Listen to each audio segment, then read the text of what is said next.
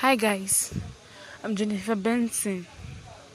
I actually saw this link and I liked it a lot. And I believe that after hearing my story, I'll get a good advice. I meant to share a deepest secret that's been eating me up for months now.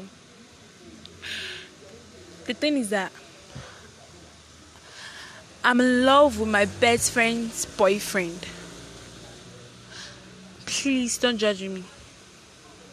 I know it sounds awkward, but I'm a human being. Like from the very first day I saw him, I felt for him. You could imagine loving your own best friend's boyfriend. Somehow, we had sex together, and my conscience is actually judging me now. I don't know how to tell my own, I love my best friend too. I don't know how to tell her that her own best friend is cheating, her own boyfriend is cheating on her with her best friend.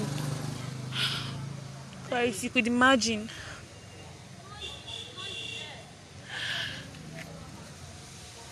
And he's actually asking for sex again.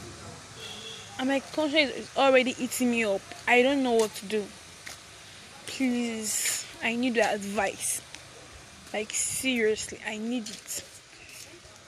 And I appreciate it a lot. Thank you.